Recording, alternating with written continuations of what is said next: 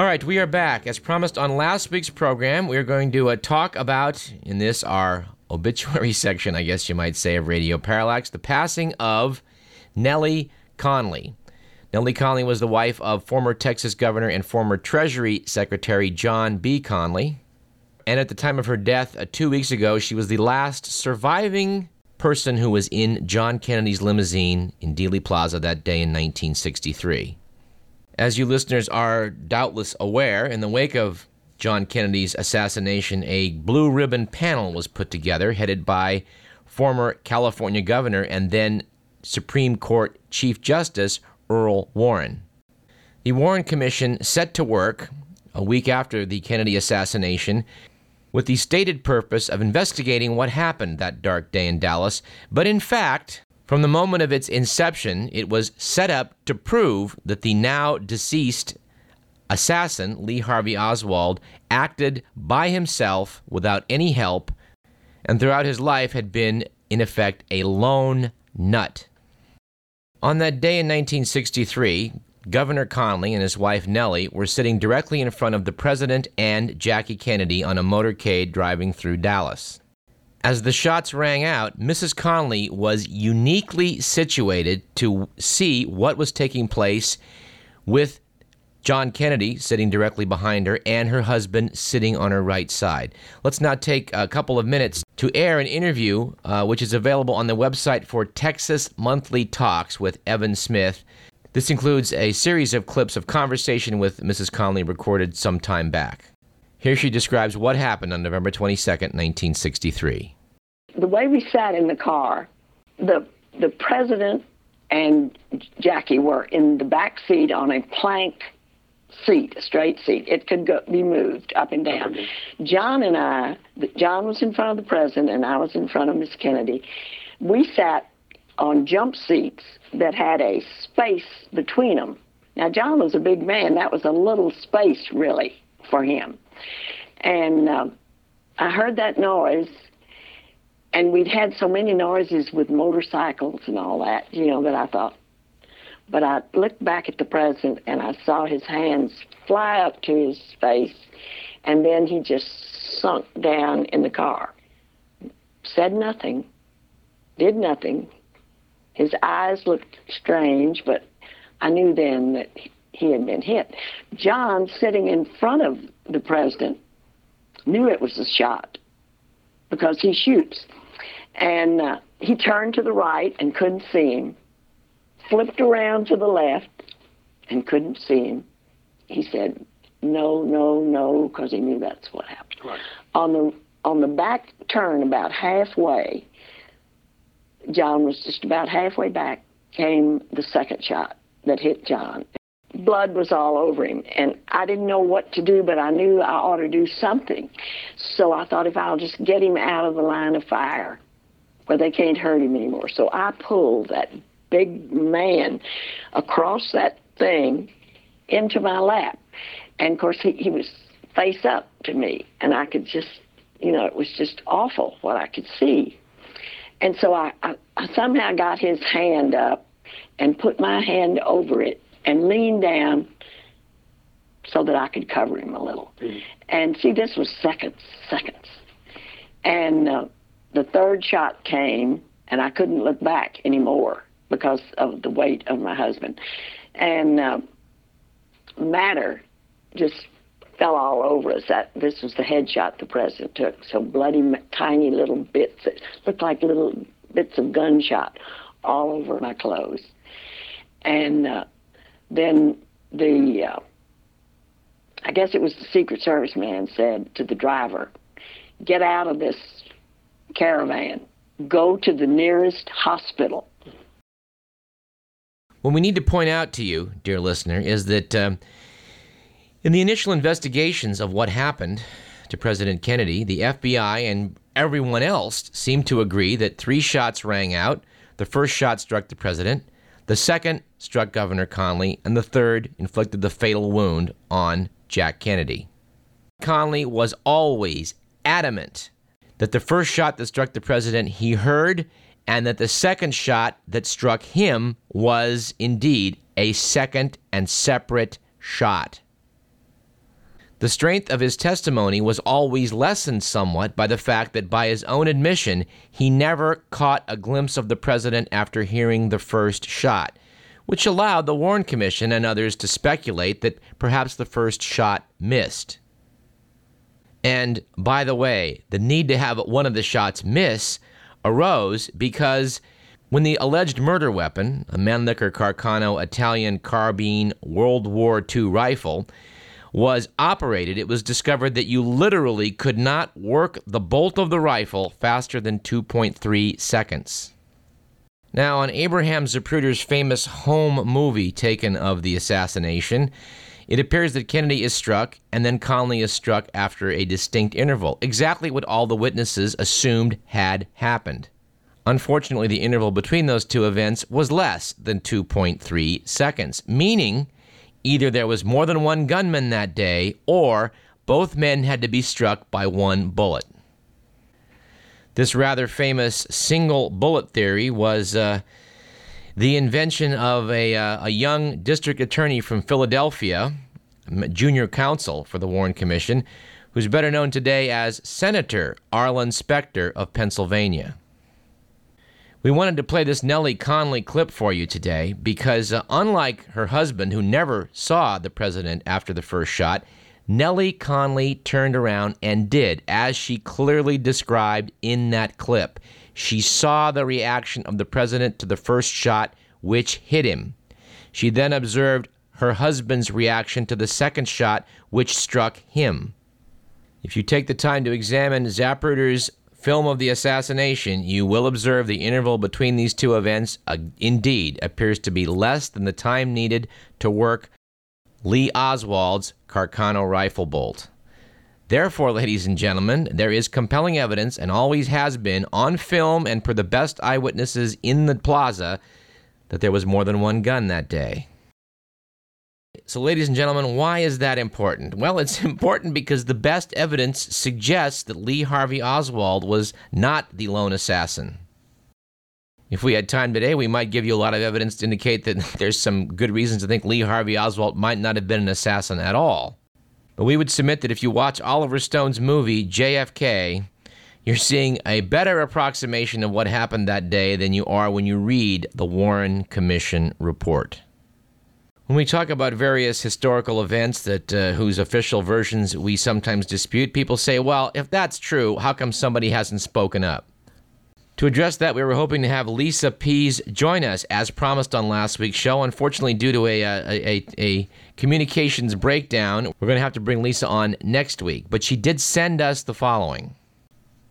This item came from opednews.com, written by Doug Thompson, describing a meeting he had with John Connally in 1982.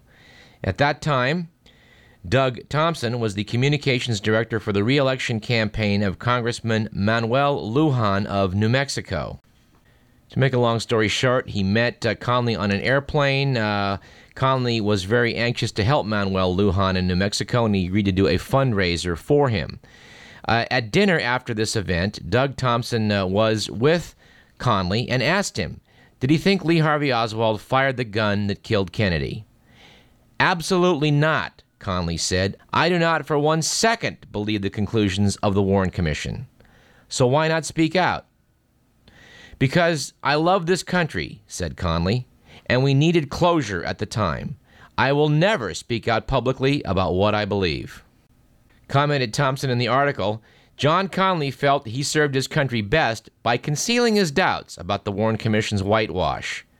But his silence may have contributed to the growing perception that our elected leaders can rewrite history to fit their political agendas.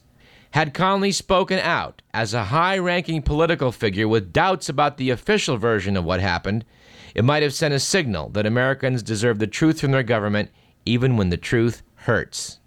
We would certainly tie events of 1963 to events of 2006, events taking place in Afghanistan, in Iraq, and right here at home, and would say we would agree with Doug Thompson that Americans deserve the truth from their government, even when that truth hurts. All right, in a different subject, but also one which unfortunately belongs in the third segment when we talk about the passing of people. is this item from the September 1st Sacramento Bee, noting that gene therapy halted melanoma. It was announced on that day that a team of researchers from the National Cancer Institute successfully treated 2 cancer patients out of a group of 17 using gene therapy. The new report marks the first time that genetically engineered immune system cells, specifically T lymphocytes, have produced these results. Positive results had been obtained 4 years earlier when researchers had used naturally occurring anti-cancer cells extracted from patients' tumors. Some of those patients had also had long-term disappearance of their cancers. This is very encouraging research, and we're going to report on it at greater length in some future programs. And I'm sorry to report that a friend of mine from medical school was one of those patients with malignant melanoma who succumbed to the disease in spite of enrolling in this study. John was a very good guy. I liked him a lot. He was one of the smartest people I've ever been associated with, and I was very sorry to find out that he had passed away 6 months ago from his cancer.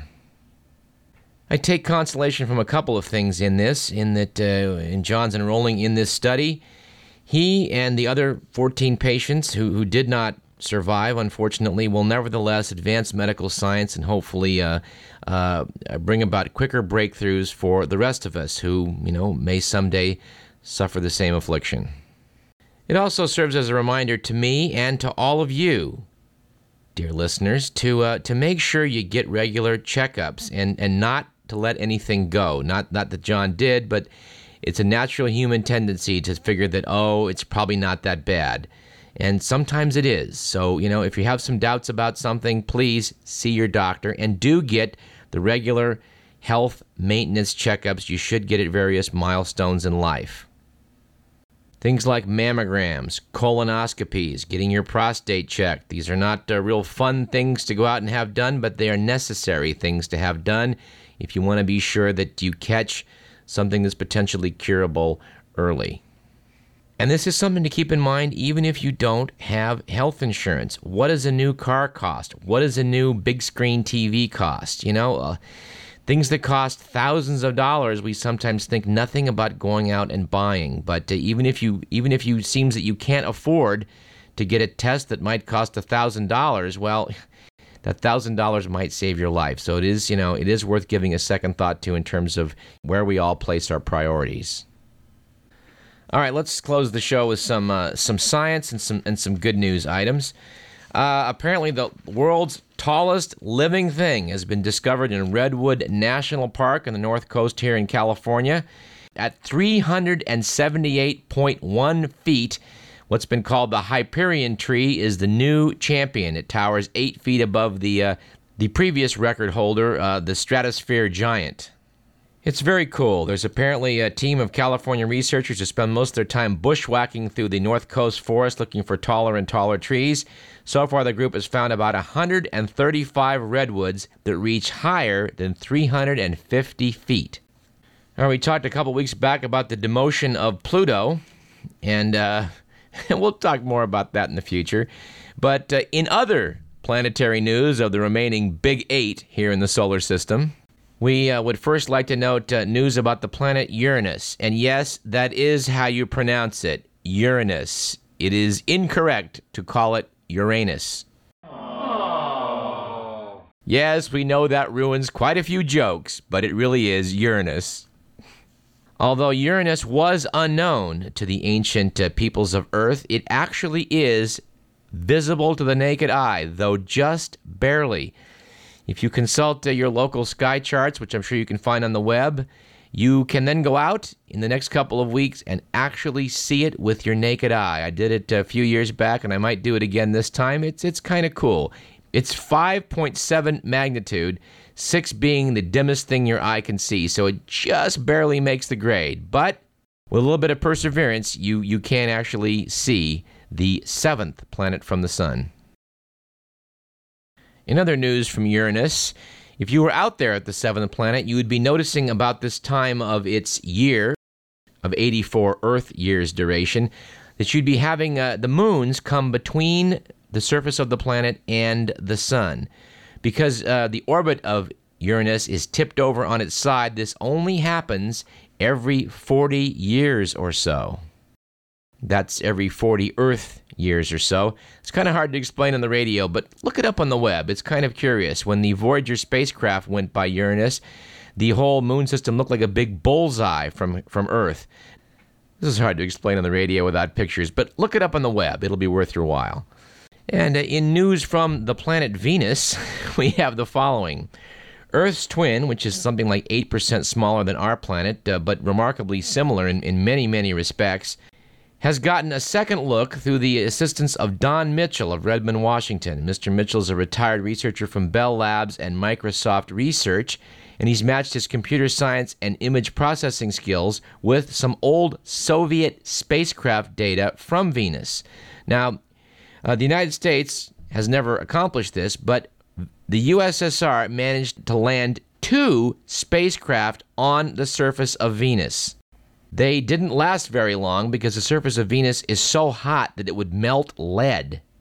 But enterprising Soviet engineers built some spacecraft, put cameras on them, and landed them on some lava flows on the surface of Venus, where they snapped a couple of pictures before they were incinerated.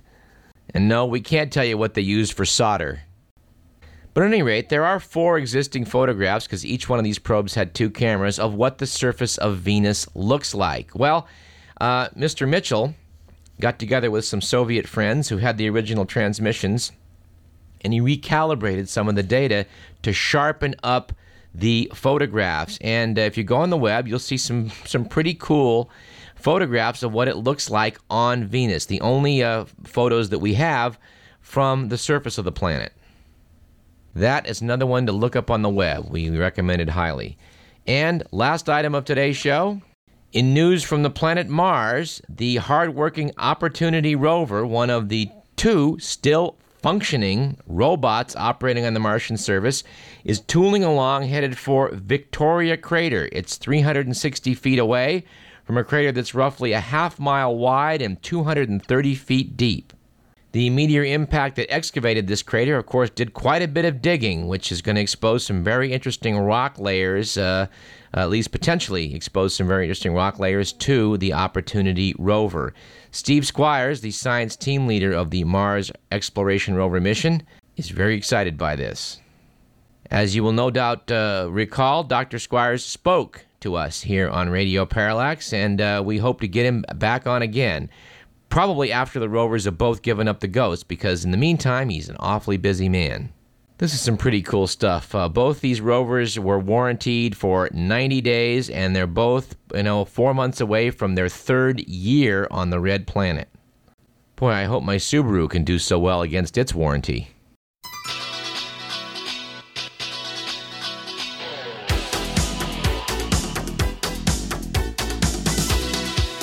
That's it for today's show. This program was produced by Edward McMillan. We would like to thank our good friend Dr. Andy Jones for joining us, and expect Lisa Pease to be back with us again on next week's program, at which time we will be interviewing Mark Anderson. Dr. Anderson, who curiously enough is an astrophysicist, has written Shakespeare by Another Name, The Life of Edward de Vere, Earl of Oxford, the man who was Shakespeare. If that isn't an interesting interview, I'll eat my hat. I'm Douglas Everett. You're listening to Radio Parallax. Join us again next Thursday at 5 o'clock. In the meantime, stay tuned for Todd.